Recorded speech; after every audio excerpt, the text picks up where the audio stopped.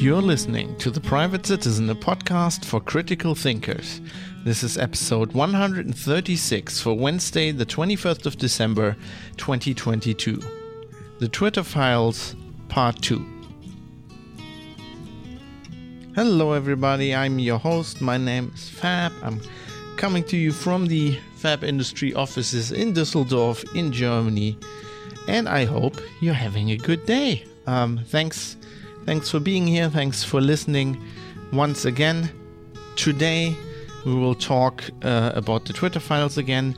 This is my second episode, part 2 on the Twitter Files revelations. As I mentioned before, these are not the parts that the authors have used to disclaim this, to report this on Twitter.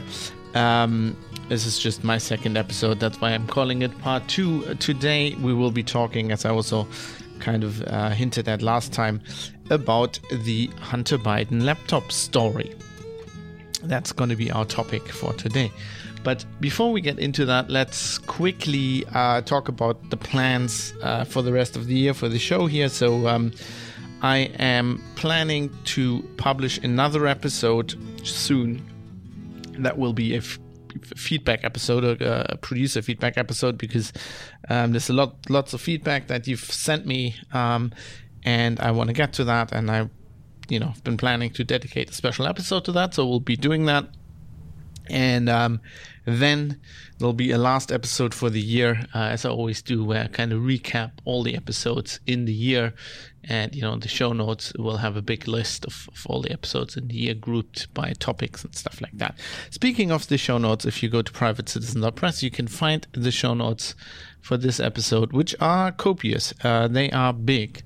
So if you want to read along, if you want further links, please go to privatecitizen.press. And yeah, I think that's all the housekeeping we have. I think that's everything on what the plans are. Of course, I didn't publish as many episodes this year as I wanted to, but I'll be addressing that in the end of year episode as well. And I'll be addressing my plans. I still have plans to catch up on all of this as best as I can. So I'm not planning to produce less episodes or anything like that. So you can be sure of that. Thanks everybody for supporting me throughout this year. It's been somewhat difficult, but mostly because I've also had a lot of holiday after the previous year where it was very very few. There were very few holidays. There was lots this year, and that's basically what happens. But I'll get into that at the end of the year wrap-up episode as well. Let's now talk about the topic at hand. Let's talk about why we're here today.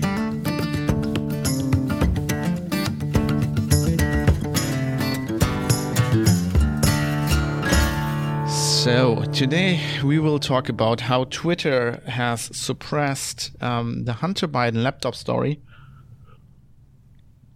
It's getting a bit of Earl Grey here to get us going.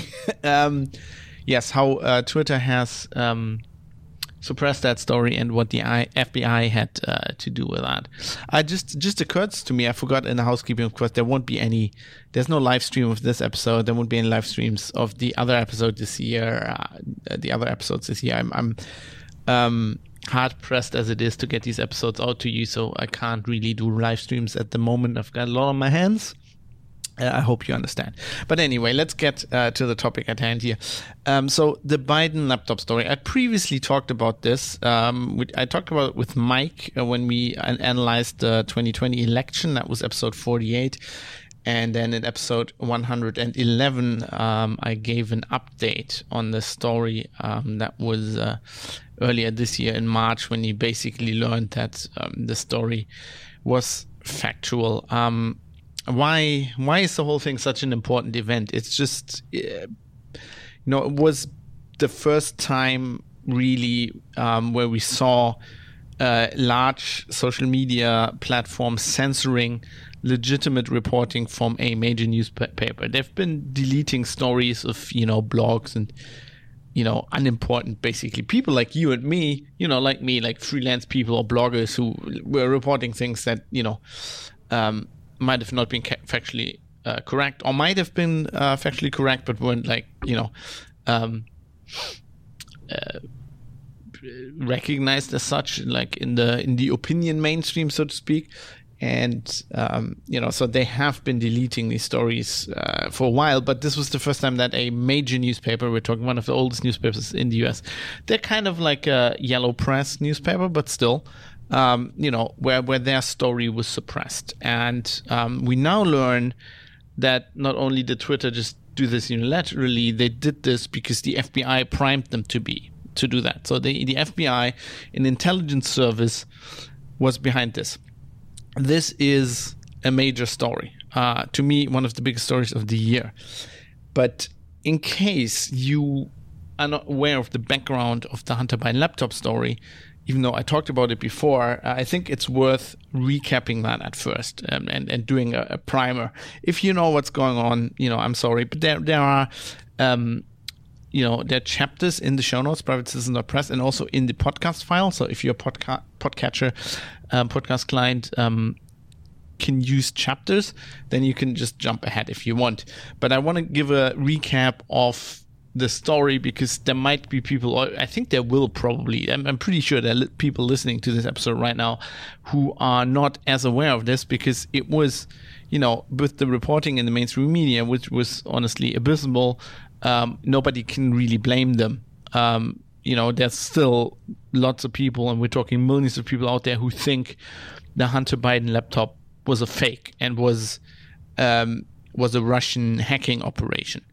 And that is not the case, but that has not been widely reported. So I will be quoting a lot right now from Michael Shellenberger, who did the latest Twitter files revelations that we'll talk about later, where all this FBI stuff comes out. But before he talks about that, he has a very good, I think, recap and an up-to-date recap on the Hunter Biden laptop story, because that's also what he's reporting on.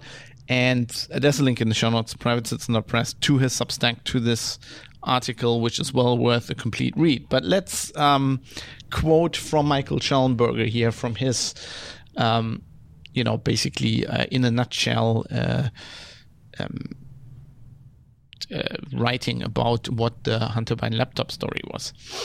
The story begins in December 2019 when a Delaware computer store owner named John Paul, or JP McIsaac, contacted the FBI about a laptop that Hunter Biden had left with him. And we're talking, Hunter Biden is the son of Joe Biden, who at the time was running to be US president, right? On December the 9th, 2019, the FBI issued a subpoena for and takes Hunter Biden's laptop. It likely would have taken a few hours for the FBI to confirm that the laptop had belonged to Hunter Biden. Indeed, it took only a few days for the journalist Peter Schweizer to prove it. And yet the FBI did nothing to investigate the many signs of criminal activity revealed by the emails and other documents on the laptop. So I think, before I go on with quoting him here, Shellenberger here, it's worth explaining how Peter Schweizer, who got a copy of the laptop later on, and other journalists have proven that this laptop is authentic. This is something that the WAPO and the New York Times could have done at the time, but didn't do. They did now, and they recently also wrote about this. Was it CBS or I don't know, somebody, some I think it was CBS. I talked about this on the show as well, who said, yeah, we've authenticated this now, and it took them like 2 years, which is complete bullshit, because Schweizer did this in like a week or two. And it's relatively easy how they figured out that this laptop was authentic. First off, it looked very authentic. There were a lot of emails. Like, we're talking tens of thousands of emails who looked very authentic. So if you were going to fake that, that is a monumental undertaking. It could be done, but, it's already looking relatively unlikely. You have what looks like 10,000s of authentic looking emails. It's very hard to fake, just the volume of it.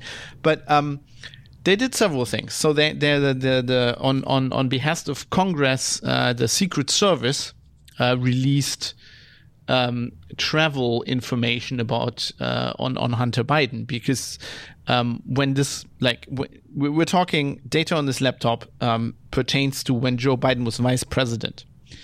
And Joe Biden, obviously being vice president, was under the protection of the Secret Service, and so were members of his family. That is usual, right? When you're president, then your kids and your spouse or whoever, like your relatives that are close to you, will be also under the protection of the Secret Service, so that for example, no foreign power can influence them or kidnap them and then influence the president or vice president of the U.S. So the Secret Service had information on, at that time, during the vice presidency of Joe Biden, where Hunter Biden was traveling. And there was a request in Congress for this, and they released the travel information. So Schweizer and other journalists checked his laptop and checked, when Hunter Biden was writing emails and saying, okay, I'm in Hong Kong right now, was he actually in Hong Kong? And it all lined up. It all lined up with the travel information. I mean, this is not proof, but, it's a pretty good indication that this is either a good fake or, as Schweizer says, at the time the information only came out at a point publicly where the time frame was too short to actually fake all these emails, which I can't speak to how correct that is, but there were other ways, they authenticated this in other ways. There was money mentioned. There was information. There's a lot of all of this money we're talking about that Hunter Biden received. All of this is public. So they checked all the money. When Hunter Biden says, I'm getting $5 million, did he actually get $5 million? And that could also be authenticated. And then the easiest and probably most sure way to authenticate is they had the emails, right? They had emails from Hunter Biden to other people.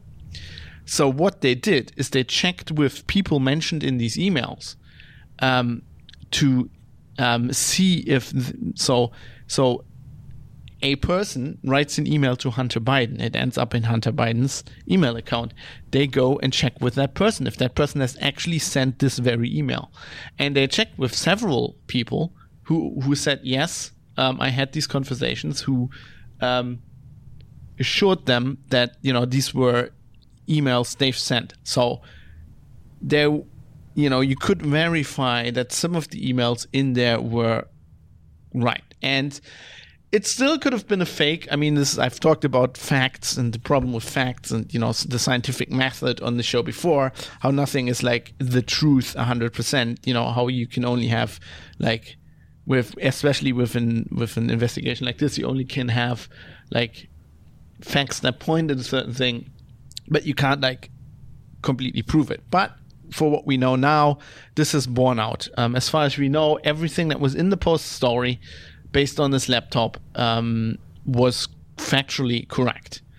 And I mean, there was other stuff in here where this was pretty clearly Hunter Biden's laptop. I mean, there was naked photos of him. There was photos of him with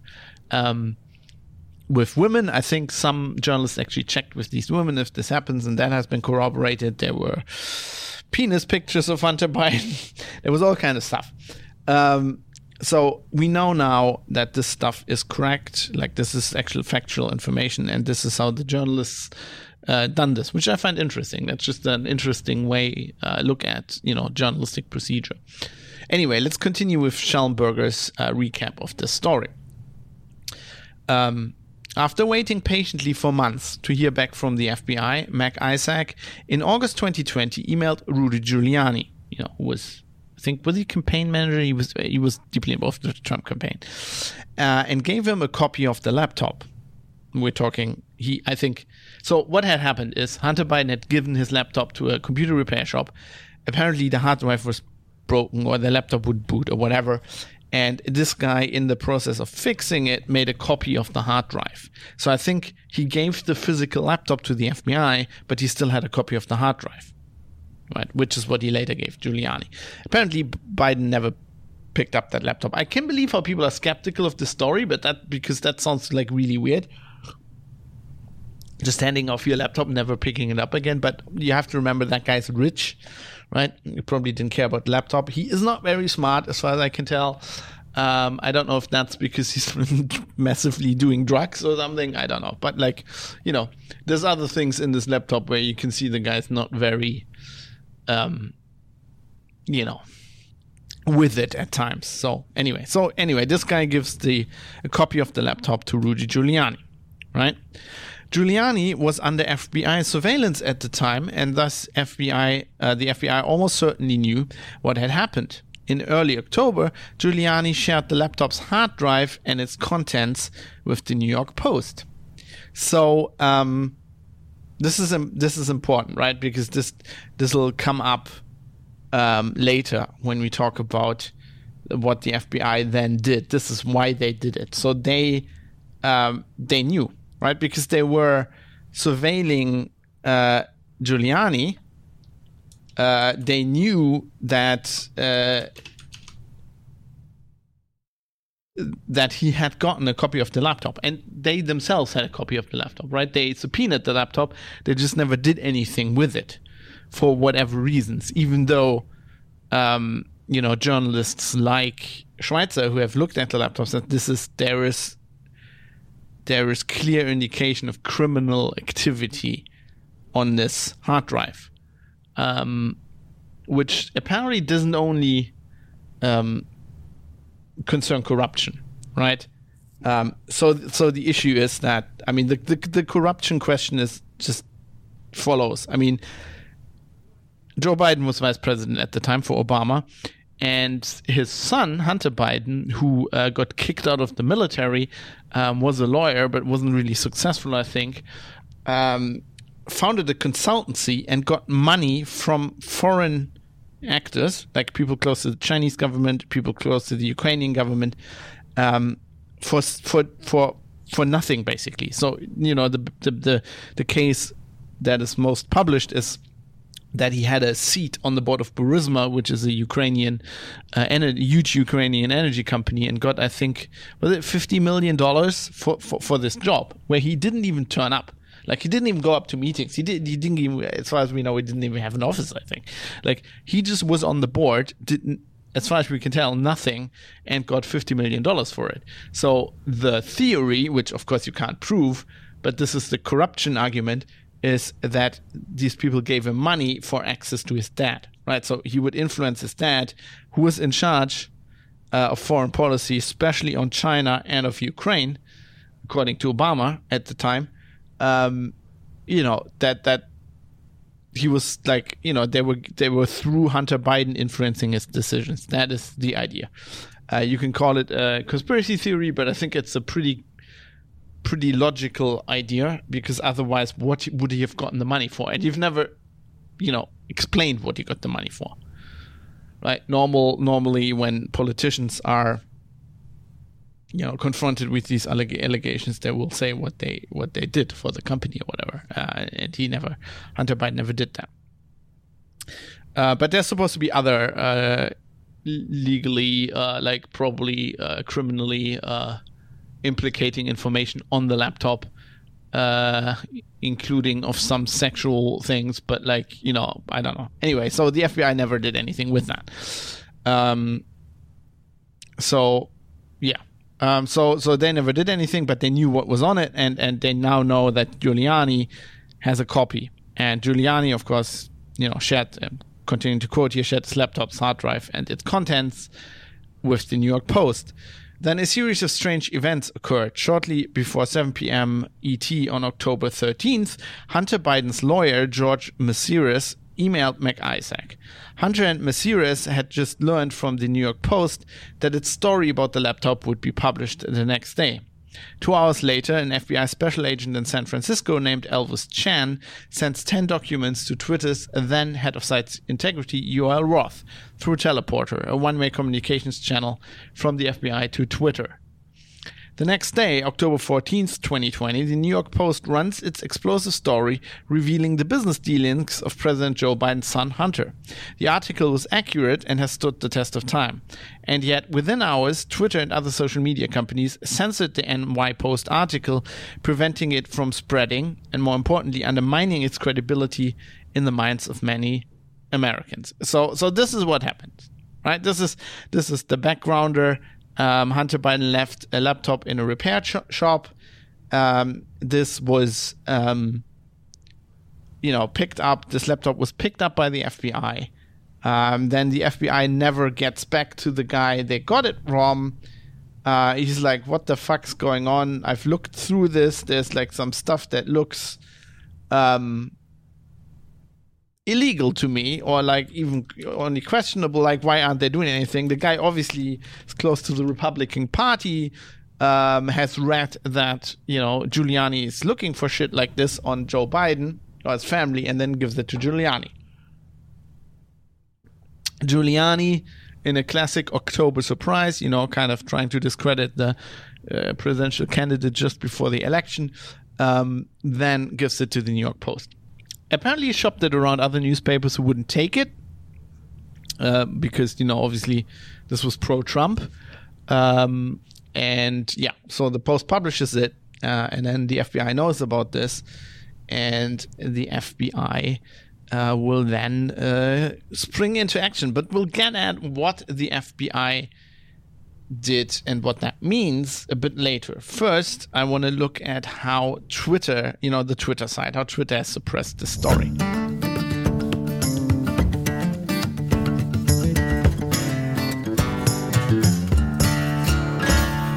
So this was actually, I think, the first installment of the Twitter files. This was like Matt Taibbi's immediate story out of the gate. How Twitter, like before we even knew how deep the FBI was involved, it's interesting to see how Twitter dealt with this story. So to understand, Twitter had basically built a system, or had created a system whereby political actors in Washington could contact the company and get like tweets and accounts suspended, deleted, visibility filtered, whatever. And this was not like a ticketing system or whatever. This was like built on personal contacts. And there were contacts to the Biden campaign and to the Trump campaign, but almost all of this action that was taken by Twitter was taken on behalf of the Biden campaign, which is, I've talked about this before, due to Twitter's, like many Silicon Valley companies, the Twitter employees, and especially the upper levels of management, are almost all Democrat voters. So as Taibbi says here in his Twitter thread on this, by 2020, requests from connected actors to delete tweets were routine. One executive would write to another, quote, more to review from the Biden team, end quote. The reply would come back, quote, handled. And, this is because, obviously the staffers are, politically aligned. They were thinking this was the right thing to do. So basically when the Post story came out, Twitter was already involved in handling things for Team Biden. And if you look through the Twitter files, like this, links all Private Citizen Press in the show notes, through Taibbi's stuff, you can see the internal decisions, how they are debating if they want to block this story. And when they do, they decide to do this on a ruling of hacked materials. So at the time, Twitter had a hacked materials policy that meant that you couldn't post anything on Twitter that came out of a hack. Basically, goes back to the 2016 election and Hillary Clinton's emails, which were leaked by WikiLeaks, which were hacked material, right? Interestingly, Twitter, these executives involved, Joe Roth, Vijaya Gadde, other people, do all of this without, as we know now, without Twitter, or at the time Twitter CEO Jack Dorsey knowing about this. So they decided by themselves, without even understanding the implications, like the free speech implications, that they would delete journalistic reporting, and as we know now, factual journalistic reporting, by one of the oldest newspapers in the US, because it was based on, quote, hacked materials, which is, of course, I mean, this is, on the face of it, already bullshit based on Twitter's policy, right? Because Twitter's policy was you cannot post hacked materials, i.e., you can't post a link to the laptop of the Hunter Biden stuff, right? To the file, to the image of the hard drive. I understand, like that policy I can understand. I'm not 100% down with it, but I can understand. But what they deleted was a news story that was based on reporting by journalists on this material. The material was not linked, right? It was like Glenn Greenwald reporting on the Snowden materials, right? They didn't link the Snowden archive. So there were no hacked materials here. Like this decision already is bullshit. And they saw internally that this was probably not going to fly, but then still decided to do so and decided to just interpret, like we talked about last time on my first episode on the Twitter files. They kind of decided to bend their internal rules to comply with to basically justify the decisions. They didn't look at the rules and the rules say this, now we have to make this decision. They made a decision and then tried to fit the rules around it. And at this point, I have to interject and I have to say talk about something very important. And there's links to this in the show notes. Private Citizen Press. There's a box that's very important in the show notes with some links that some people might want to read. And there is a misconception in the public, and these days, and this is very scary, also among journalists. There's some journalists I know personally who have said things on how I like as people, actually, also some people I've worked with, who've said publicly recently things that makes me feel they don't understand what I'm about to talk about. And this is weird because some of these people are the same people who are very gung-ho on reporting on the Snowden situation, and that's kind of the same thing. And what I'm talking about is, here's how journalism works. This is true for pretty much any country that I know that has what I would call a free press. The reasonings are different. They're different in the UK. They're different in Germany. This is a US story, so I'm going to talk about the US reasoning. And this is something that's been upheld by the Supreme Court several times.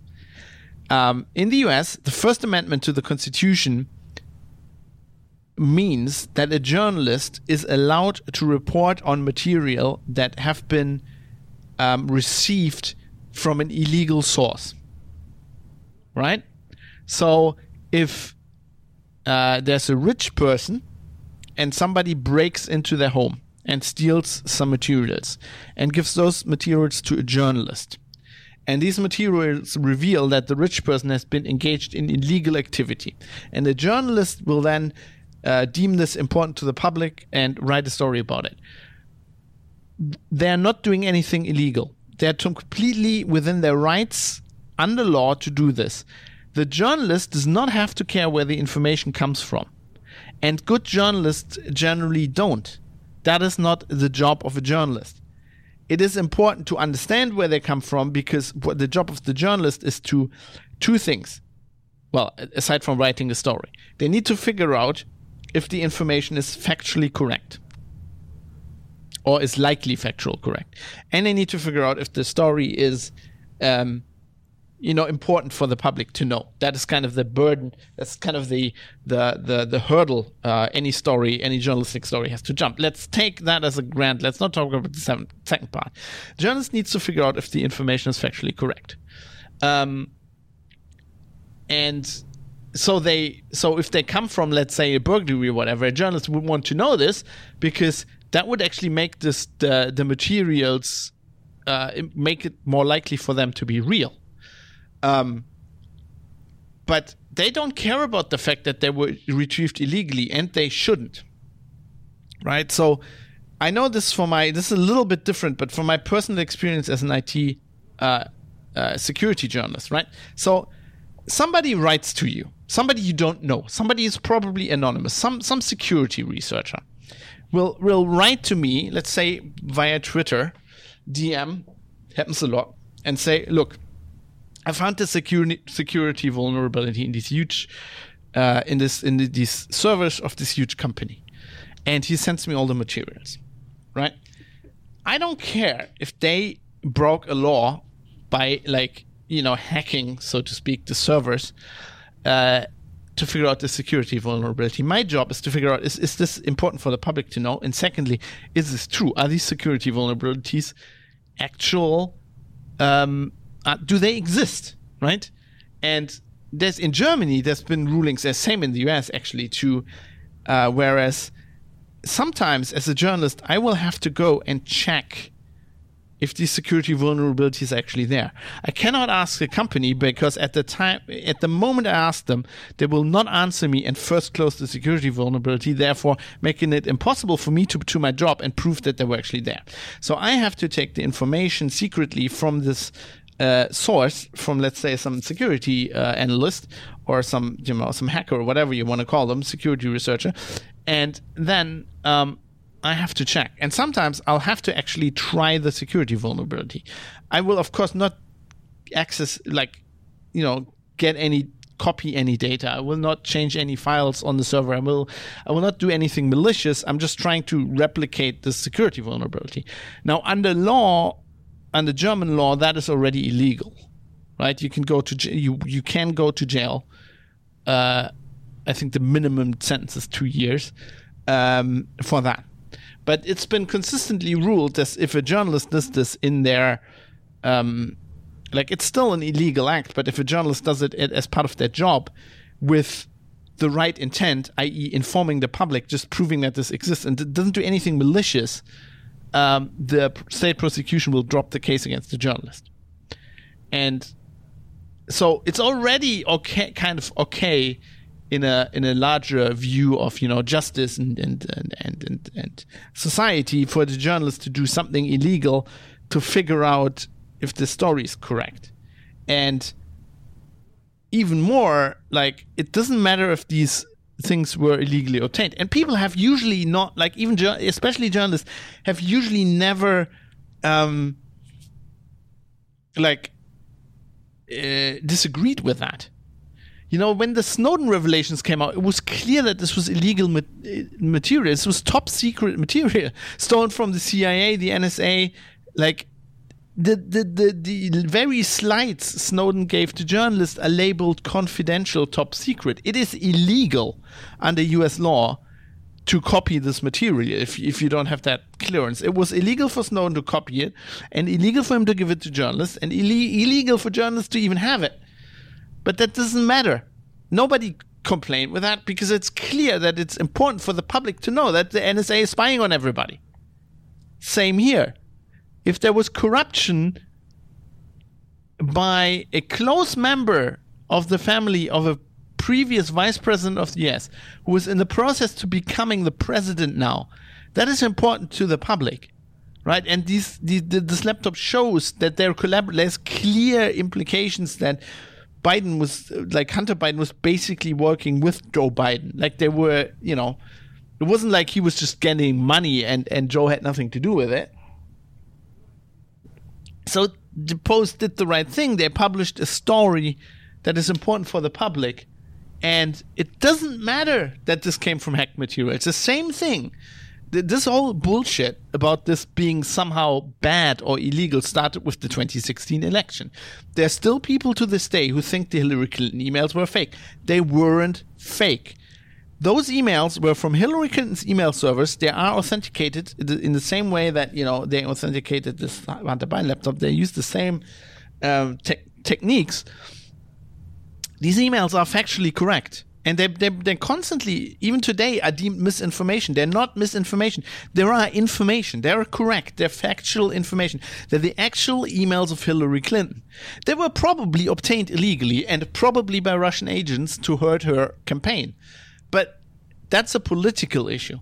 That's an issue that these intelligence services care about. As a journalist, I don't care about that. The question is, are the emails authentic?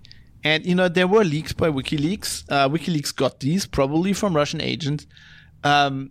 This is probably all illegal, but that doesn't matter if you're a journalist. If the information is good, nothing else matters. And the information is good.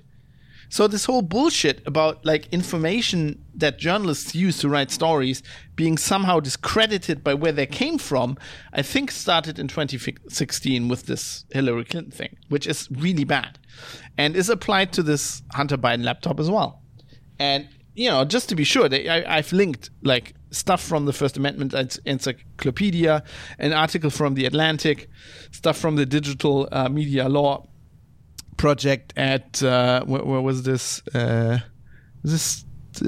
Some university that did this. I've forgotten. I have to look up. The Berkman Center for Internet and Society did this.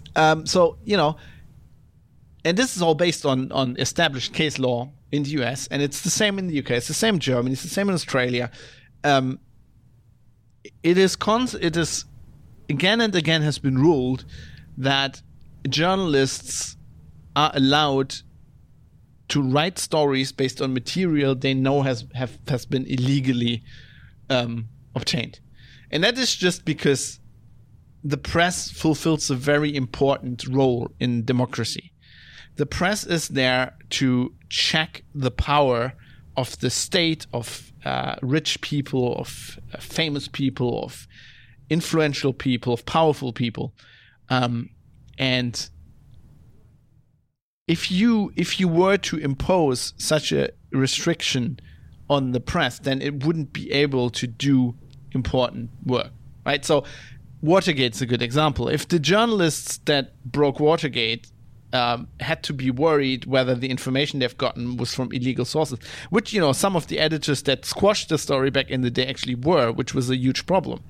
But like the journalists who eventually got famous for breaking the story, got like Pulitzer Prizes and shit, they didn't care. And for good reason. They didn't care if the information was retrieved illegally because the story was important. Anyway, sorry for this sidetrack. I mean, lots of you who have been listening to the show for a long time will be like, why is he explaining this to me? This is all logical. But reading reporting on the internet by journalists today makes me feel that a lot of journalists don't understand that. So even before we knew that the Hunter Biden stuff was authentic, right? The argument against it was never, or very seldomly, this is bullshit, this is not authentic. The argument was, comes from hacked materials. And that's a non-argument. Same with the Hillary Clinton emails. That's a non-argument. Using that argument to suppress a story by credible journalists is bullshit. Or anyway, right? If there has been a hack, you need to prosecute the people who hacked and who, the spies and the people who are trying to influence whatever. Yes, sure. If there's criminal activity, you need to investigate the criminal, the police needs to investigate the criminal activity, and the courts will have to will have to try the people who are responsible for it. But this has nothing to do with reporting based on this, and it should never have. So, we now know that Twitter didn't understand this. And we know that, I've talked about Vijaya Gadde before. She's a former executive and head of legal policy and trust at Twitter, a lawyer. She took point actually on this, on saying we need to, ban this, delete the story of Twitter, which is probably why Musk fired her very publicly. And she was also behind the banning Trump's account. I've talked about this on the last episode on Twitter Files. And it wasn't like they decided internally that they would ban this, and it wasn't like there were people at Twitter who knew this was a bad idea, right? As Taibbi reports on here, you can see the confusion in the following lengthy exchange, and he posts like a picture of it, which ends up including Gadde and former Trust and Safety Chief Joel Roth. Comms official Trenton Kennedy writes, "I'm struggling to understand the policy basis for marking this as unsafe." Right? Because it's a story based on hacked materials. It's not hacked materials. It's not unsafe. It's politically inconvenient if you're pro Joe Biden, but it's not unsafe. And there were people inside of Twitter who supported this decision, but who were thinking how are we going to we're all on board with this. We all want the story to disappear. But how are we going to justify once we get asked publicly about this, right? So former VP of Global Comms Brandon Borman asked, can we truthfully claim that this is part of the policy? To which former Deputy General Counsel Jim Beckett, the FBI guy, again seems to advise staying the non-course because caution is warranted. Right. But, that's a very FBI thing to do. So interestingly, in this whole exchange, there is actually a congressman, a Democratic congressman, no less, a guy called Ro Khanna, who then actually sends an email to Getty once Twitter has blocked this story, deleted it, and is worried about the, quote, backlash on the Hill because of the obvious free speech implication about this, right? Like, it's amazing to me how people inside of Twitter didn't see this, right? That deleting reporting by newspaper based on a idiotic idea of hacked materials would be like a freedom of the press, free speech, civil liberties kind of issue. The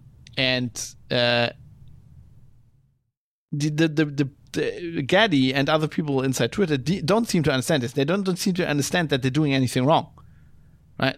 And I'm not even want to talk about if they're doing anything legally wrong. I don't know, but it's morally wrong. So Taibbi writes here, in one humorous exchange on day one after blocking the story, deleting the story, Democratic Congressman Ro Khanna reaches out to Getty to gently suggest she hop on the phone to talk about the, quote, backlash re-speech. Khanna was the only Democratic official I could find in the files who expressed concern. Getty replies quickly, immediately diving into the weeds of Twitter policy, unaware Khanna is more worried about the Bill of Rights.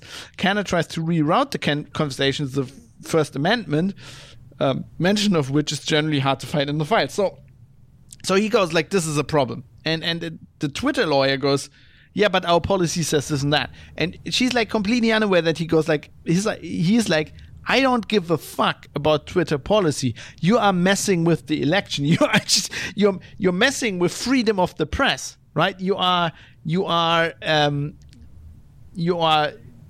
sawing. You are like chiseling away on the pillar of the democratic system there, right? I don't give a fuck what your company policy says. Who the fuck cares? We're talking about like constitutional issues here, right? Your company policy is just some idiot lawyer who wrote something down. Who gives a fuck? So, but they didn't seem to be aware of this, like the people inside Twitter, which is amazing because at the time they're running one of the biggest and most influential platforms for public discourse in the world. This is where a large part of the discussion in the run-up of the election is happening right now, and they do not, on a fundamental level, understand free speech. Quote, the First Amendment isn't absolute. Szabos, that's a Twitter guy, Szabos' letter contains chilling passages relaying Democratic lawmakers' attitudes. They want, quote, more moderation, this is a Democrat guy, moderation, and as for the Bill of Rights, it's not absolute. And what they're talking about there is, of course, the First Amendment. I've talked about this before. The First Amendment applies to censorship by the state towards its citizens. And Twitter's like, oh, the First Amendment doesn't apply because we're a company. We are not beholden to this. But that doesn't mean that you're not doing more. Like, the next step there would be, okay, so what you're saying is that we have laws in this country so that the government can't do a thing because it's clearly bad, maybe even evil. It's clearly like disastrous to our democracy, and you're arguing that okay, the government can't do that, but private companies should be able to. Like, what that the First Amendment is a check on power, but when the First Amendment was written, you know, the people writing it were thinking about the power of the state because social media companies didn't exist, and they didn't imagine a world where all of the political discourse happened on the platform that was owned by a private company. Right? Which is why we should have the Fediverse, and I'm all for the Fediverse. You know, and I predicted that it won't take off, but it does. If I prove wrong, and it will take off, then, I'm happy to be proven wrong. But like, if the First Amendment was written today, surely they would have included Twitter and Facebook in there. So if anything, we need to change the laws. Like, if the laws don't apply correctly to the situation anymore, then we need to change the laws. But the argument can't be, hey, this doesn't apply to us, because, like, think about it in a moral context. Of course, you're doing the same thing. Yeah. So to me, this just shows how messed up Twitter was internally, right? Okay, they were all politically on the same line, but like, even aside from that, there's like structural issues here, right? They do a decision like this, which is probably, this decision to delete this story of the website was a historic decision. It was probably the most important decision that has ever been and will ever be made at Twitter. And they made that without their CEO knowing about it. And they did that again and again.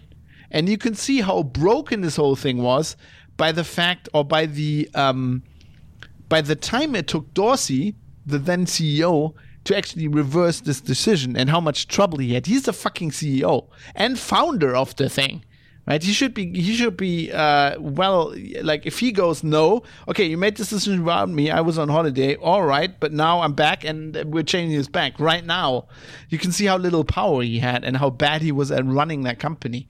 Probably because he was like running around the world, growing hobo beards and meditating in like the Malaysian mountains or whatever he was doing.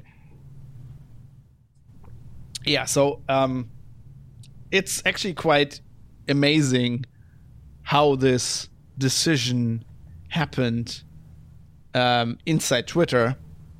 How it came to this. But that is actually not the big scandal. That is bad enough, but that is not actually the interesting thing. The interesting thing we learned through Schellenberger's reporting, which just came out this week, which is, I wanted to do the show actually last week, and I was almost ready to do it on the weekend. I'm really happy I couldn't and didn't have the time, because now Schellenberger's thing comes out, and I would have to do another episode on this very topic, because now we get into the actual scandal of the thing. Now we get to the involvement by the FBI.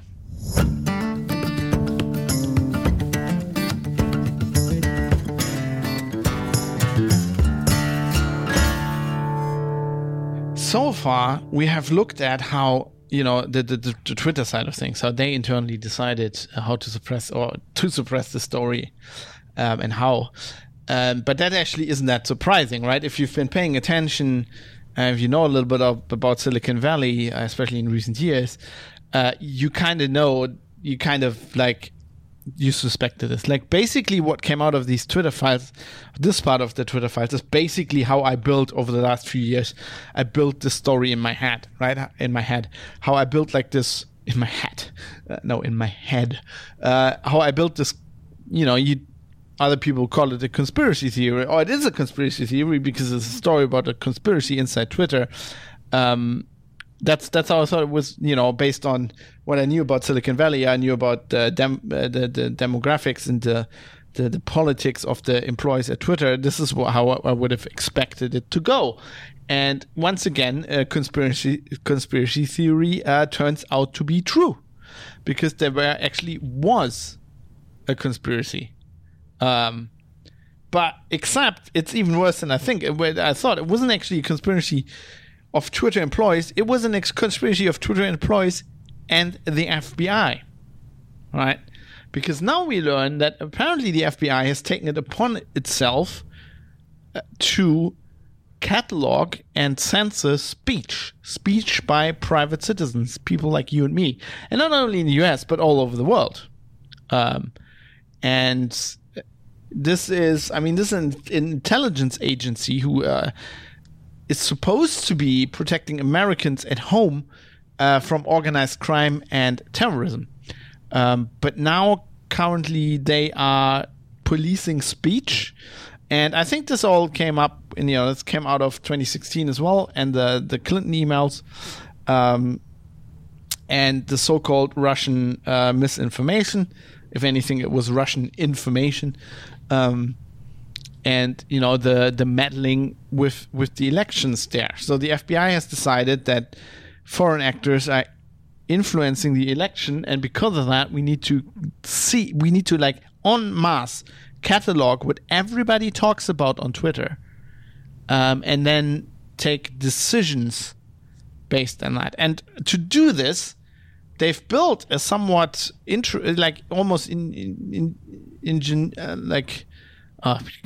my brain can't say words. An ingenious system, and certainly a very interesting system. And here's what it looks like. So Twitter, and we've known this for ages, has something called the Firehose, right? This at the time, back in the day when I joined Twitter, this used to be a feed. There wasn't an algorithm. You got all the tweets of all the people you subscribe to in real time. But then they got a lot more users, and they started using an algorithm, and then the Firehose went away. And so then they started selling the Firehose. So the Firehose is actually even more than that, because the Firehose is all the tweets, everything that's on Twitter, like in as real time as they can put it out. And you used to have access, like if you wrote a Twitter app back in the day, that's what you would use. There was like a Firehose API, right? You could get that through the API. You can't do that anymore. You have to buy it. So Twitter sells this to special companies. There's a company called Dataminer, like miner without an E at the end, kind of like Flickr. Dataminer. There's ZeroFox. There's one called Meltwater. Dataminer is probably the most known. So Twitter sells this Firehose to these companies. And these companies then have contracts with the so-called intelligence community, or the security state, as Greenwald calls it. I kind of like that term better. And these companies, they buy the Twitter Firehose, and they then have contracts, for example, with the FBI, like millions of dollars they get to do this. They analyze this data and then flag things, that the FBI or the CIA or the NSA or whoever they have a contract or wants to know. Now, in the case of the wants to know about, so they flag. In the case of the FBI, they send them accounts and tweets, flagged for certain things that the FBI told them to look for, and then the FBI takes this and decides to take action on some of this, and then goes back to Twitter, and that's what we've seen in Twitter files, sends them emails, and they have Elvis Chan going like, okay, so these tweets, please do something about them. So basically, it's a big happy circle jerk between private companies and intelligence services that is worth millions of dollars in contracts that is designed to monitor speech and then censor it. But it's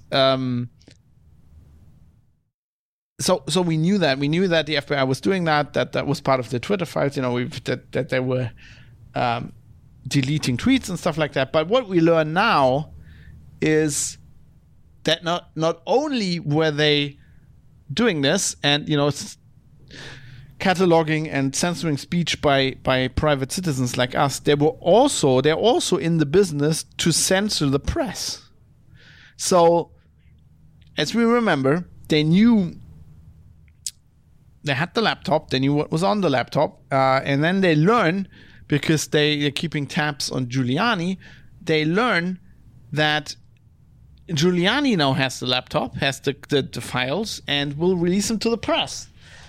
So what does the FBI do? The FBI cooks up a scheme to, behind the scenes, influence social media companies like Twitter and Facebook and other journalists, other publications like the New York Times, and prime them with the idea that because this is based, like the story that will be coming out, which they know about, or they don't tell them that there's a story coming out, but they're telling there will be something happening. The Russians are trying to influence the elections. The Russians are trying to spread misinformation. So they kind of prime the pump. They prime these journalists to be on the lookout for hacked materials that are not genuine.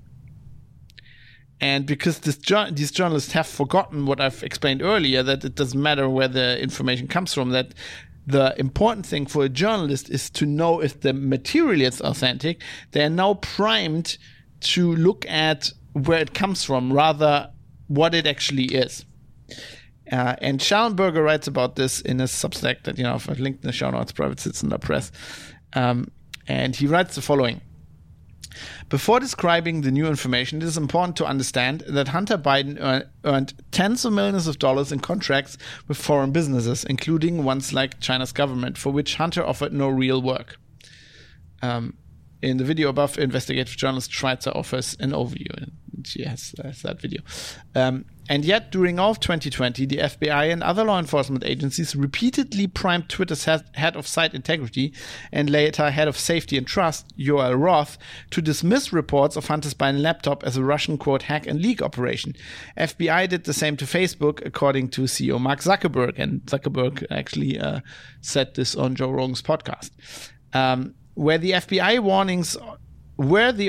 warnings of a Russian hack and leak operation relating to Hunter Biden based on any new intelligence? No, they weren't. Quote, through our investigations, we did not see any similar competing intrusions to what had happened in 2018, end quote, admitted FBI agent Elvis Chan in November 2022. Then in July 2020, the FBI's Elvis Chan arranged for a temporary top secret security clearance for Twitter's executives so that the FBI can share information about threats to the upcoming election. Let that just sink in, right? They gave the executives of a social media company top secret security clearance. I'll talk at the end of the show. I'll talk about attempts to discredit this whole story and talk about how the FBI and Twitter just weren't tight. That shows you how tight they were. You as an intelligence service, you do not give top secret clearance to just anybody, especially people who are contrarian, who are fighting you on issues. And on August 11, 2020, the FBI's Chan shares information with Twitter's Roth relating to the Russian hacking organization App28 through the FBI's secure one-way communication channel Transporter. Recently, Twitter's Roth told tech journalist Kara Swisher, anything that Kara Swisher's involved in, I'm immediately wary about. I am reminded of what's this Apple... This is like an Apple thing where Apple was, where Steve Jobs is introducing podcasting to the audience, as a new feature. And he plays Adam Curry's Daily Source Code. And Kara Swisher is hosting the event or something. And she's immediately asking Steve Jobs, what are we doing about censoring people on this podcast? But that's her first her first instinct. Kara Swisher just has a hard-on for censorship as far as I can.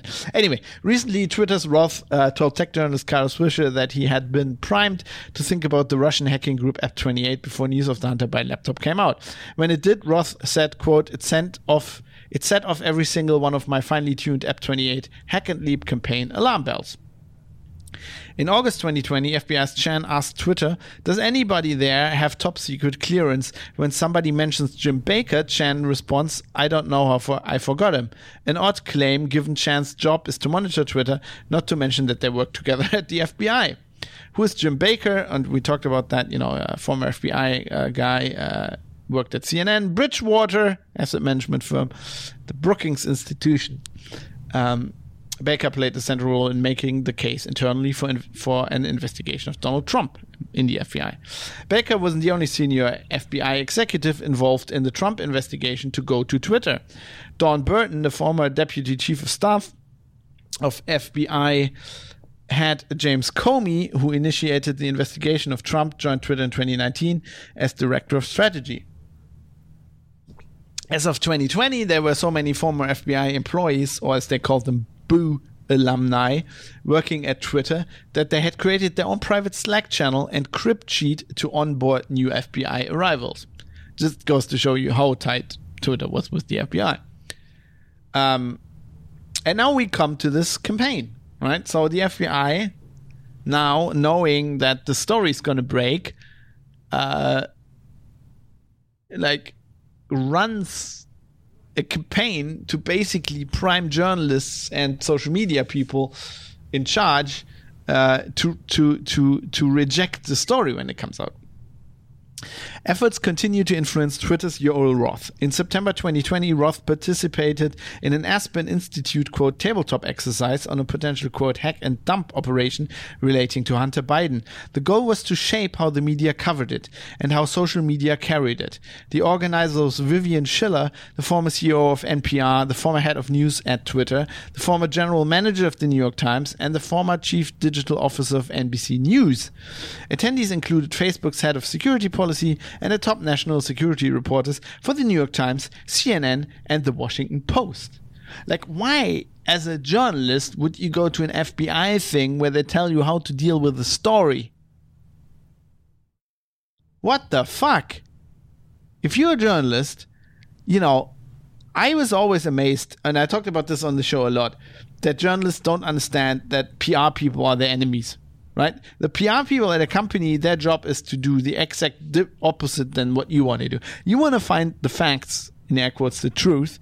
They want to make their company look good, even if that doesn't, you know, comply to the facts. It can be that it overlaps and that the company actually looks good to the facts, but you can never be true that that's the case. So they are your enemy. Like, you can never take anything, as a journalist, you can never take anything a PR person says at face value, right? You have to work with them, you have to get information from them, but you have to be very suspicious of this information. Now, okay, not understanding this about PR people is one thing, but we're talking intelligence services. We're talking professional liars. These are spies. These are spooks. These are people who lie for a living. As a journalist, you can never believe anything they say. And still they are put on CNN, right? As talking heads, as experts.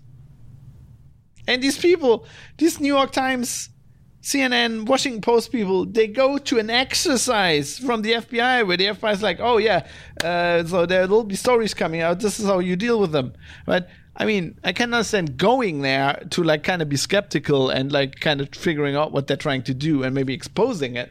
But these people were obviously not critical at all. So it worked. It worked. Sorry, I'm still not completely recovered. I'm doing better, but my voice is still fucked in places. Anyway, it worked. As Schellenberger writes, by mid-September 2020, the FBI's Chan and Roth had set up a special encrypted messaging network so employees from FBI and Twitter could communicate. They also agreed to create a, quote, virtual war room for, quote, all the internet plus internet industry plus FBI and ODNI. So the Office of the Director of National Intelligence. Then on September 15th, the FBI's Laura Damlow, who heads up the Foreign Influence Task Force, and Chan requested to give a classified briefing for Jim Baker without any other Twitter staff such as Yoel Roth present. On October 14th, shortly after the New York Post published its Hunter Biden laptop, Roth says, quote, it isn't clearly violative of our hacked materials policy, nor is it clearly in violation of anything else, but adds this feels a lot like a somewhat subtle leak operation. So he knows that it's just an excuse. This policy. In response to Roth, Baker repeatedly insists that the Hunter Biden materials were either faked, hacked, or both, and violation of Twitter policy. Baker does so over email in a Google Doc on October 14th and 15th. And yet it's inconceivable Baker believed the Hunter Biden emails were either fake or hacked. The New York Post had included a picture of the receipt signed by Hunter Biden, and an FBI subpoena showed that the agency had taken possession of the laptop in December 2019. So he just has to ask his FBI friends, and I'm sure he knew. Finally, by 10 a.m., Twitter executives had bought into a wild hack and dump story. Quote, the suggestion from experts, which rings true, is that there was a hack that happened separately and that they loaded the hacked materials on the laptop that magically appeared at a repair shop in Delaware, wrote Roth. At 3:38 p.m. that same day, October 14th, Baker arranges a phone call conversation with Matthew J. Perry in the office of the General Counsel of the FBI. Guess why? Reporting back home to the mothership, probably. The FBI's influence operation persuaded Twitter executives that the Hunter Biden laptop did not come from a whistleblower, even though it did.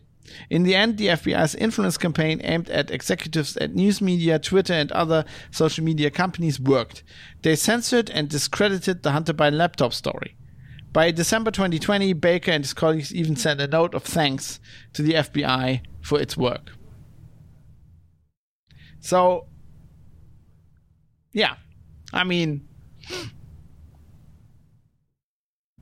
it's clear that these people were like they bent over backwards for the FBI, and this all worked because they have substandard, in the media it worked because the media, the journalists writing about this have substandard journalistic instincts, right? Their instinct is to believe the FBI and the government rather than to look at what they say critically.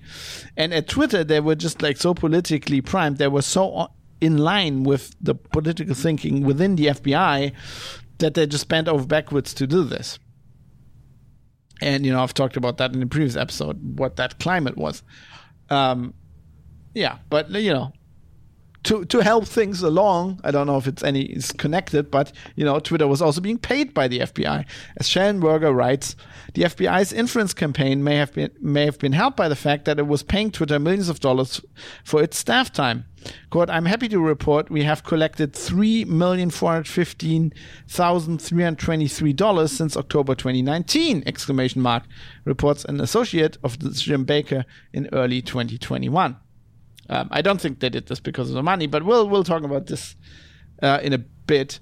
But yeah, so what happened here is that the FBI was in possession of materials that they didn't want to see in the press. Because the FBI, for whatever reason, was anti-Trump, and they didn't want to see him reelected, so they didn't want information to come out that would hurt Joe Biden. The argument that the FBI didn't want this information to come out because it was election interference is bullshit, because the information was factual. And the press reporting on things that the public cares about, arguably needs to know about in the run-up of an election, because it directly impinges on a candidate in this election. So factual information, factual reporting, right? There's no interference, and the FBI knew this, or could have known this, because if freelance journalists can easily authenticate this material, then I'm sure the FBI can. And I'm sure the FBI did. I'm sure the FBI knew that this material was real. They just decided to sit on it. But not only that, that'd be one thing. Then, because they are surveilling actually the camp they don't like in the election, they realize that this camp has the information, and they prepare an operation because they now know it will be leaked in the press. They prepare an operation to discredit the story, right? And to prepare social media companies to censor this story. This is unbelievable. This is an intelligence agency, spies, taking it upon themselves to basically, this is election interference. They're doing what they say what they're always claiming the Russians were doing. This is election interference. They messed with freedom of the press. They messed with reporting. They didn't do their job, because their job is to investigate criminal wrongdoing. They didn't do their job. They didn't investigate the signs of criminal criminal things that were on the Hunter Biden laptop. Instead, they decided to sit on it to manipulate the public's opinion. And then they went even further and openly manipulated social media and the actual media to discredit this story. This is unbelievable to me. This doesn't sound like a government organization of a democratic state, right? This is some Stasi shit. This sounds like in the secret police organization of an authoritarian state manipulating elections within that state. This is what that sounds like. I mean, not to mention that the other shit the FBI is doing, cataloging speech en masse and then censoring it, is also Stasi shit. Or Gestapo shit, whatever you want to call it. I actually think it's more along the lines of what the Stasi did. But this is a scandal. This is a story of monumental, of epic proportions. And yet, it's very, very underreported in the press. Or even, as we come to now in the last part of this episode, even actively being miscredited.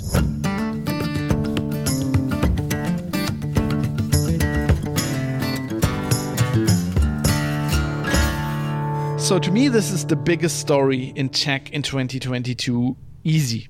And therefore, it's pretty dismaying to me to see how many of my colleagues, fellow journalists are not reporting on it. But that's one thing. There's also people who are reporting on it and are trying to explain to the public how this story is not important and there's no scandal. So I can only characterize this as running interference for, I don't know, the old management at Twitter or the FBI or both. I don't know why they do it, but that's apparently what they're doing. I've seen several of these stories. I decided to pick one out, which was, to me, the most egregious. This is by the founder of TechDirt, Mike Masnick. TechDirt is a blog that writes on technology issues. Unsurprisingly, to me, I'm gonna label this guy as a journalist, right? Because I don't know if he thinks of himself as a journalist. For some reason, some bloggers don't. But what he's doing is journalism, even though it's bad journalism. So just to explain that, so I'm gonna label him as a journalist here. But so he basically wrote a debunking story where he's basically saying, "Oh, there's nothing going on. There's no scandal here. Nothing to see here. Move on," basically. And you can already tell that the story is bullshit because it starts with sigh, but basically the story starts with look. And I have this rule. I've had it for a while. I think it's originated with John C. Dvorak, but I'm not sure. Anybody who starts anything, like when they talk to me, you start going, look, and then explain something to you, you almost always know they're full of shit. Because like this incredibly condescending way of going, look, already tells me that they're not taking me seriously. And often their approach is just like they're just deluded. Like this guy, right? So he says, Elon Musk tweeted about the news Schellenberger stuff, and he said, like, look, the FBI was paying Twitter to censor. I don't think that's what Schellenberger was saying, and that's problematic, but it's Elon Musk, so no surprise here. But Mike Masnick decided to take this dumb tweet by Musk as an excuse to explain to us, well, this whole story is not a story. The problem is that, once again, that's not what the Twitter files show. So the FBI paying Twitter to censor. Even as the reporters working on it, Matt Taibbi, Barry Weiss, and Michael Schellenberger either don't understand what they're looking at or are deliberately misrepresenting it. I'm no fan of the FBI and have spent much of the 2.5 decades here at TechDirt criticizing it. But there's literally no scandal here. Or if there is one, it's something entirely different, which we'll get to at the end of the article. What the file shows that the FBI would occasionally, not very often, frankly, use reporting tools to alert Twitter to accounts that potentially violated Twitter's rules. When the FBI did so, it was pretty clear that it was just flagging these accounts for Twitter to review and had no expectation that the company would or would not do anything about it. Now, all right. This is an idiotic take. First of all, we're talking about the FBI here. I don't think I've ever seen a single letter of the FBI ever in my last, 20 years that I've been looking at the news with somewhat of the eyes of a journalist, only a professional journalist for 10 years. But I think since about September 11th, I've been very critical of the press. And ever since, I've been analyzing this kind of thing. And I've never seen a letter by the FBI that was written with no expectation of anybody doing anything about it. That's not what the FBI is about. If the FBI sends you a letter, they expect you to do something. They will straight up order you to do something. But the FBI doesn't put out information just like that. Right? Anything they put out is with a very clear goal. They're an intelligence service. They're in the job of manipulating people, and that's what they're doing. First of all, Masnick claims that that the FBI wasn't doing this very often, flagging this stuff, which is something he can't know because he doesn't have access to the Twitter files. He's saying that based on the reporting by Taibbi, Weiss, and Schellenberger, which is a take you can have. It's a take, but he's trying to prove it.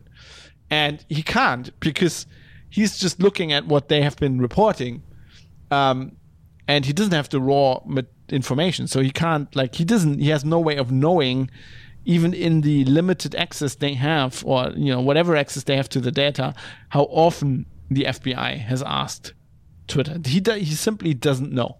So that's faulty logic. And then, even more idiotic, I wonder, does he how dumb does he think his readers are? Does he actually expect us to believe that the FBI, we're talking about an intelligence service, we're talking basically about a secret police organization that has immense powers. Some of them I would claim are extra constitutional, or, sometimes these get, constitutionalized because they just influence the legislature, and then you have the Patriot Act and stuff like that. But what I mean by extra constitution, I think in the spirit of the Constitution, as the U.S. Constitution as originally written, things like detaining people with no, the Bill of Rights, stuff like that, detaining people without any having to prove any wrongdoing for, basically unlimited amounts of time, I don't think are in the spirit of the Constitution. But anyway, so we're talking about this. We're talking about a secret police organization, an intelligence agency.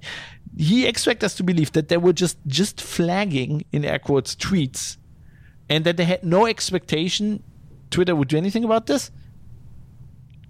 I mean, what we've seen, what Schellenberger, Taibbi, and Weiss have shown us, is that Twitter did comply in a lot of these cases, and the ones we've seen, they were extremely servile. One would even say submissive in doing so. Joel Roth is not really standing up to the FBI. I mean, there are some cases where he doesn't do what the FBI tells him, and there are some emails that they've shown, but generally he's very submissive. Right, he's basically doing what his masters at the FBI want him to do. But to me, that is not because he's afraid of the FBI. Because we talked about this. He's politically in line with. He thinks the FBI is doing. He needs to help the FBI because the FBI is helping democracy. But that doesn't change the fact that he's very servile. Anyway,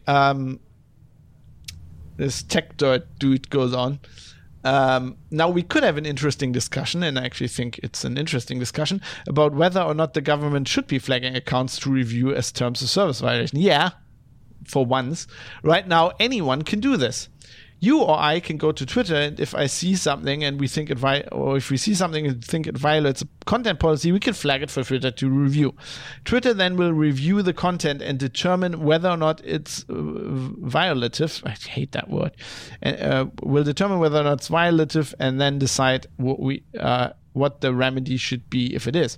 So what he's saying in his story is that if you or me, a private citizen, a Fab from Düsseldorf, goes through Twitter support and flags a tweet, then that is handled in the same way that if the ASAC, the Assistant Special Agent in Charge for San Francisco, where Twitter's headquarters is, Elvis Chan, uses established back channels to high-level executives. So basically Joe Roth, the guy who's the head of the department who is in charge of this, then that's handled the same way? Are you fucking kidding me? How can anybody who works as a journalist be this deluded? Like, he's either deluded or he's dumb. I don't think he's dumb, because he's written some technically very good stories on TechDirt. I think he's just completely deluded. He's like in the same mindset than these Twitter people were. Like, I mean, what the fuck? Like, literally, what the fuck? How can you write? Like, how deluded do you have to be to assume this? That, like, me writing an email to Twitter is the same than a high-level FBI guy writing to, like, a high-level Twitter guy that they're cordial with. You know, that's the same thing. I don't even. He continues. If there were evidence that there was some pressure, coercion, or compulsion for the company to comply with the government request, that would be a different story. But to date, there remains none, at least in the US. Dude, of course not. I mean, he's right. He's right that there's no evidence in that in the Twitter files that we've seen. But you're not thinking about this critically, man. You're not thinking about this journalist. Like, why would there be? We've seen these Twitter files show again and again that the employees of Twitter were in line with the FBI politically. They wanted to do this. Like, even without FBI influence, we see in the Twitter files how they are discussing how Trump needs to be banned, how the story needs to disappear, how accounts need to be blocked. They've built this whole visibility filtering about this. They believe in this. They believe in this censorship. They're on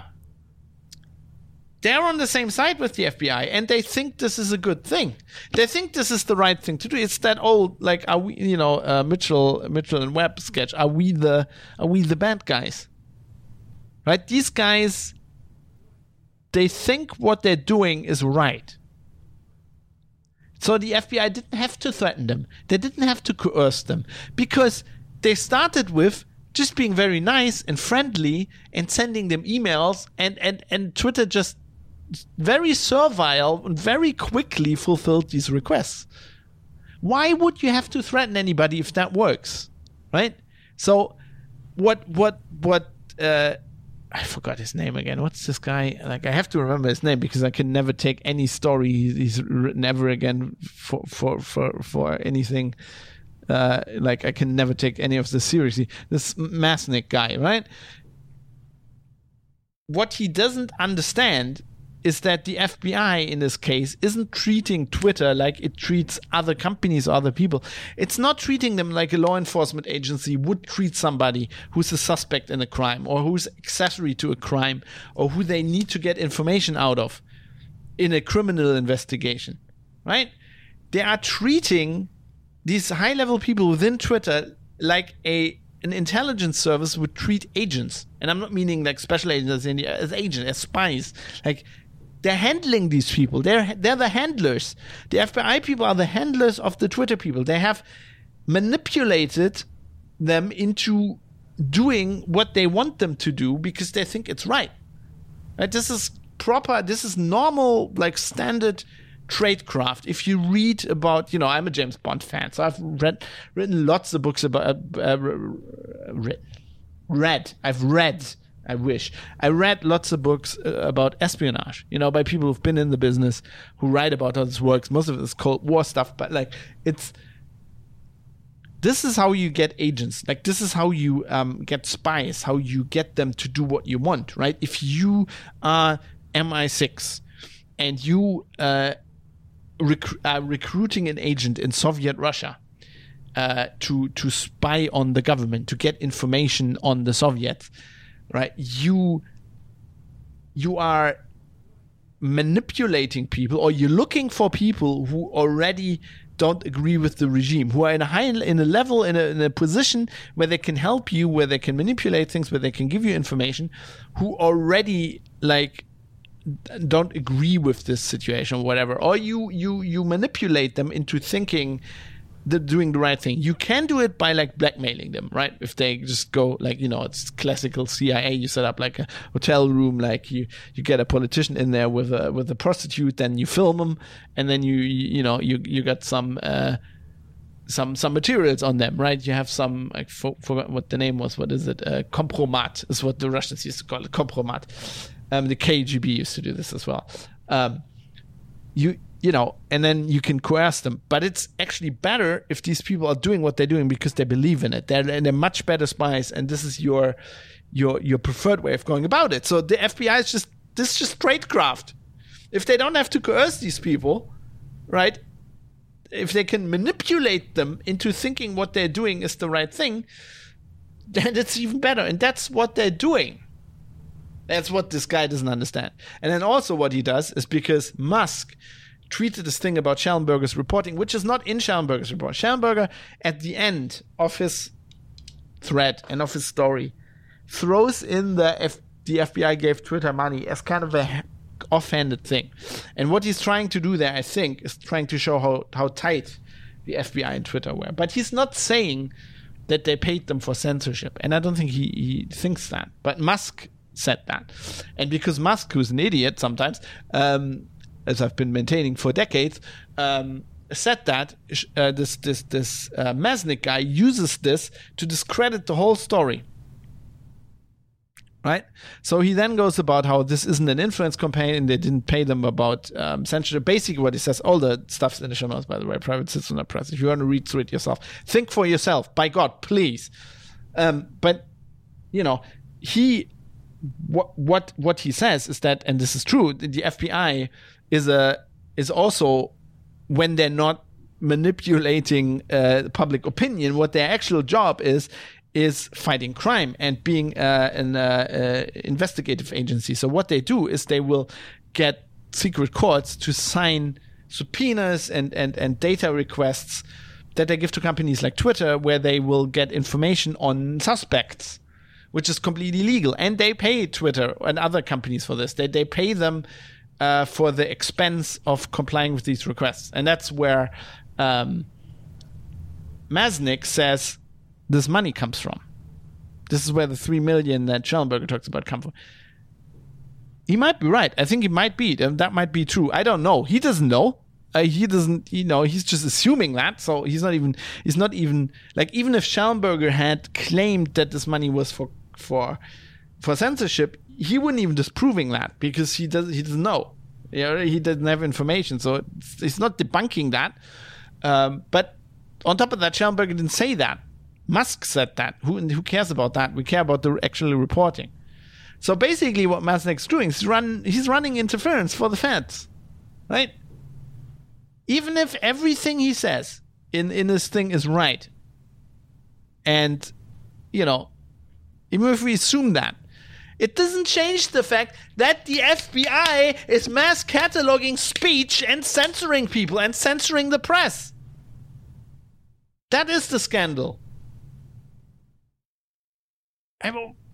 What is, like, how ideological, like, does the guy just like Twitter? Is he just a Democrat? How ideologically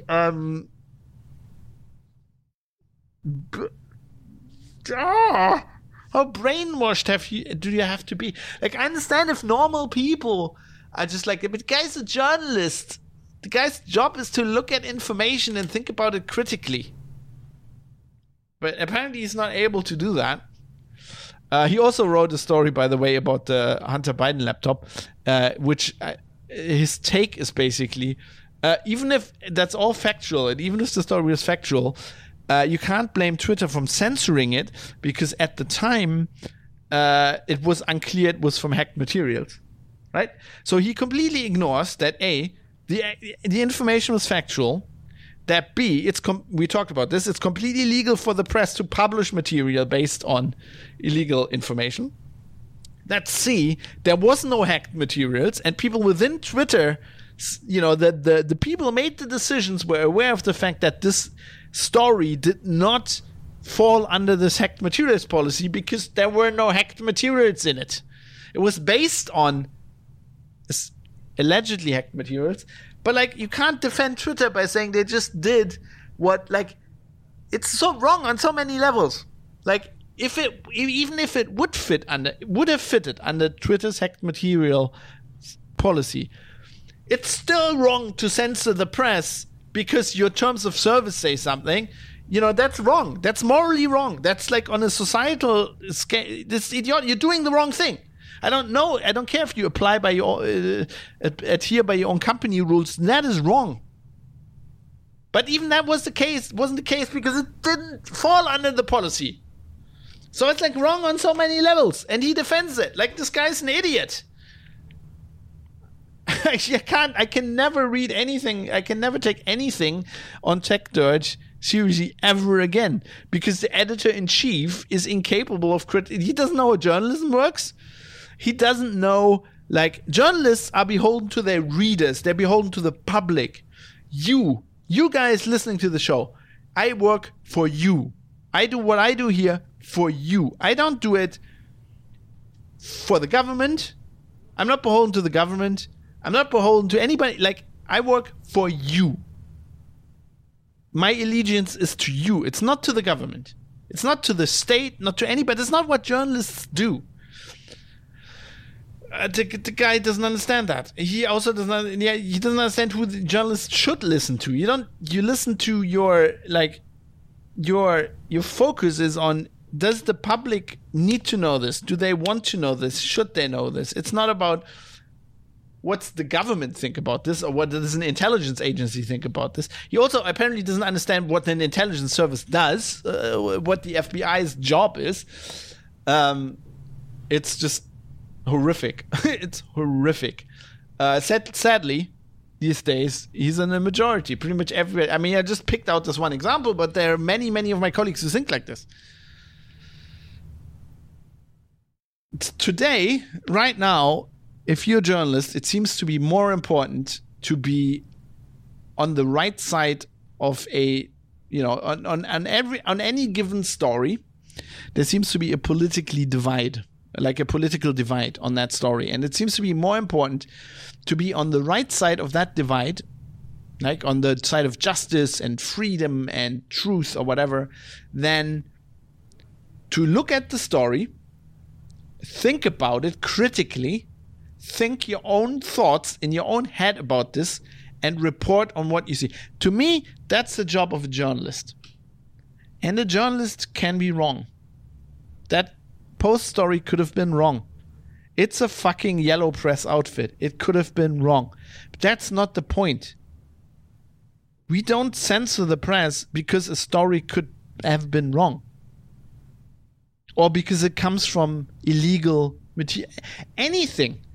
Any story. When you think about journalism and you think about good journalists and you think about the stories that have won Pulitzer Prizes or should have or whatever, any piece of reporting in the last 100 years that you think is important would not have come about if journalists cared about these kind of things, right? If they cared about if something is right, or if it's politically comfortable or whatever they think. All of these stories have come about because journalists didn't care where the information came from. They cared about if it was factually correct and if it was important for the public.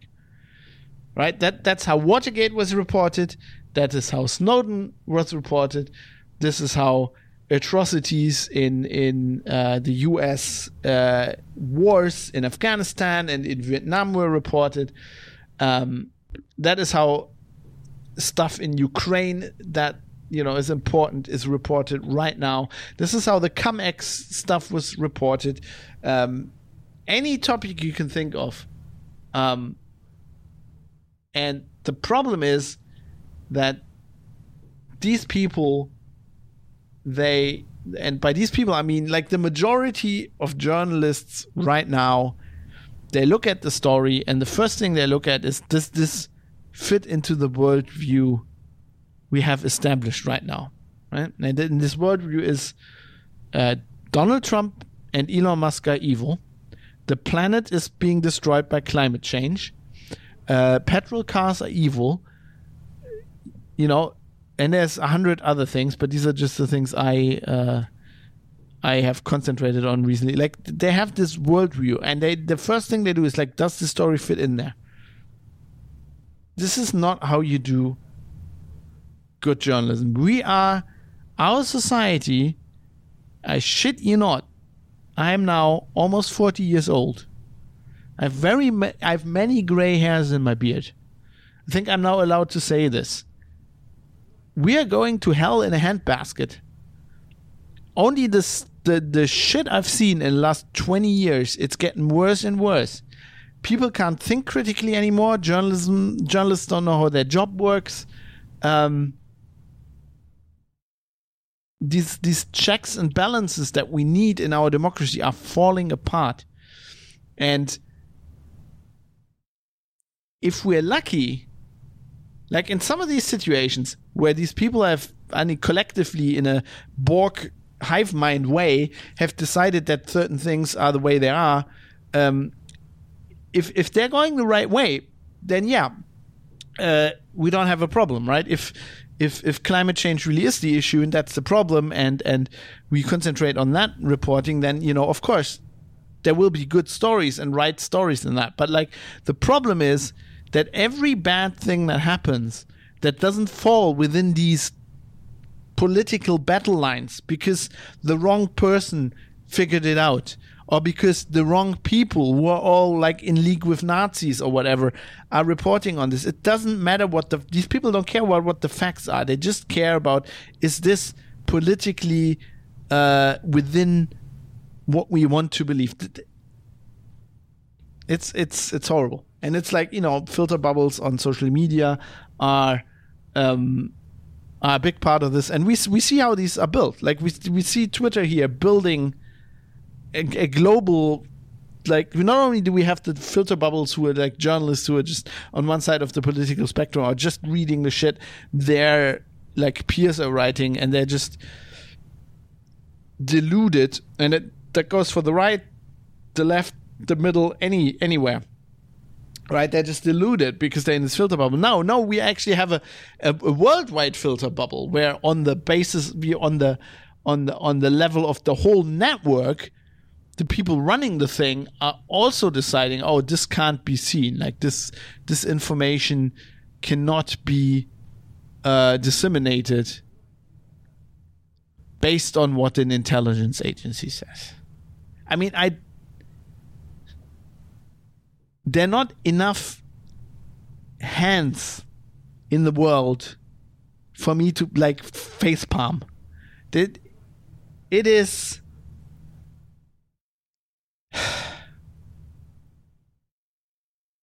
it is horrific. There's only one thing we can do. I aim to misbehave.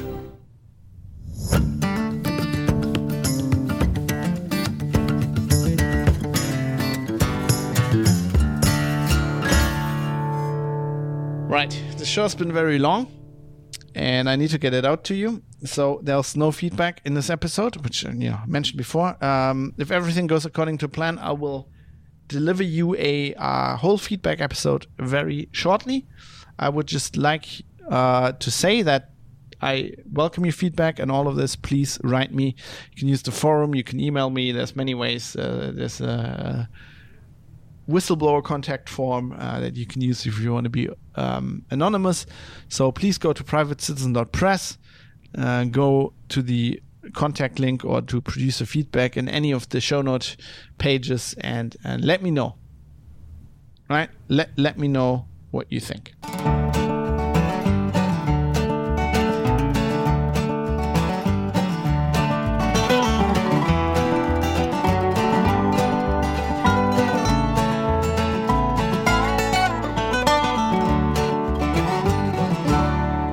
If you support the show and you think what I'm doing is important, then I can only urge you to, give me feedback. On one hand, that's very important, but also support it monetarily.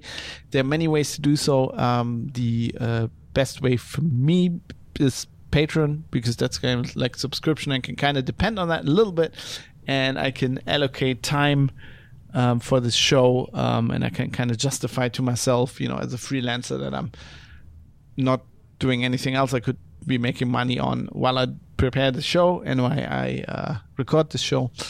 And so, I urge you to help out if you can. But if you don't, or if you don't want to, that is fine. I don't want to guilt you into anything, especially right now. It's Christmas time. We probably all spend our money already, so that's all okay. But I just wanted to mention it because it's very important to me. And I would like to thank the people who have made this episode possible by providing me with money to justify my time. So thanks to Sir Galtaran, Rodane the Insane, Steve Hose, Butterbeans, Michael Small, One Eye 11G, Jaroslav Lichtblau, Jonathan M. Hitai, Michael Mullen Jensen, Dave Sandman 616, Jackie Plage, IKN, Bennett Piata, Rizal, Indie Gamiacs, Avis, Vlad, Joe Poser, Dirk Didi, Kai Sears, David Potter, Cam, Mika, Miss Ramish, Robert Forster, Crunkle, Captain Nakat, RJ Tracy, Rick Bragg, Ricky M, Astral C, Barry Williams, Jonathan, Super User, D, Florian Pigorsch, and also Johan Sonen. And thanks to all my Twitch subscribers. I know I'm not streaming right now, but or haven't been streaming for a while, but still, you're helping out as well. Thanks to Mike the Dane, Jonathan for 747, MTE Sorrow, Galtaran, El Terrestrius Jim, P. Keemer, Mode 7's Unavailable, Redeemer F, and Stupid End User. And also thanks to Bytemark at bytemark.co.uk, British cloud hosting company. They've provided me with servers and bandwidth for free for years and enabled me to do these shows. So I'm very thankful to Bytemark. That's it for me for this episode. I'm going to play us out, but first of course, the show theme is called Acoustic Roots by Ruru Kabazali, and licensed that from him. And all the other music and sound effects are mostly licensed from Epidemic Sound, including the song I'm going to play you out with. And that's a song fittingly titled Power Grab by Sven Carlson, which we're going to listen to now. And I'll see you soon. There'll be another episode before Christmas, I'm pretty sure. So, see you soon. Aim to misbehave. And don't do what the FBI tells you to do.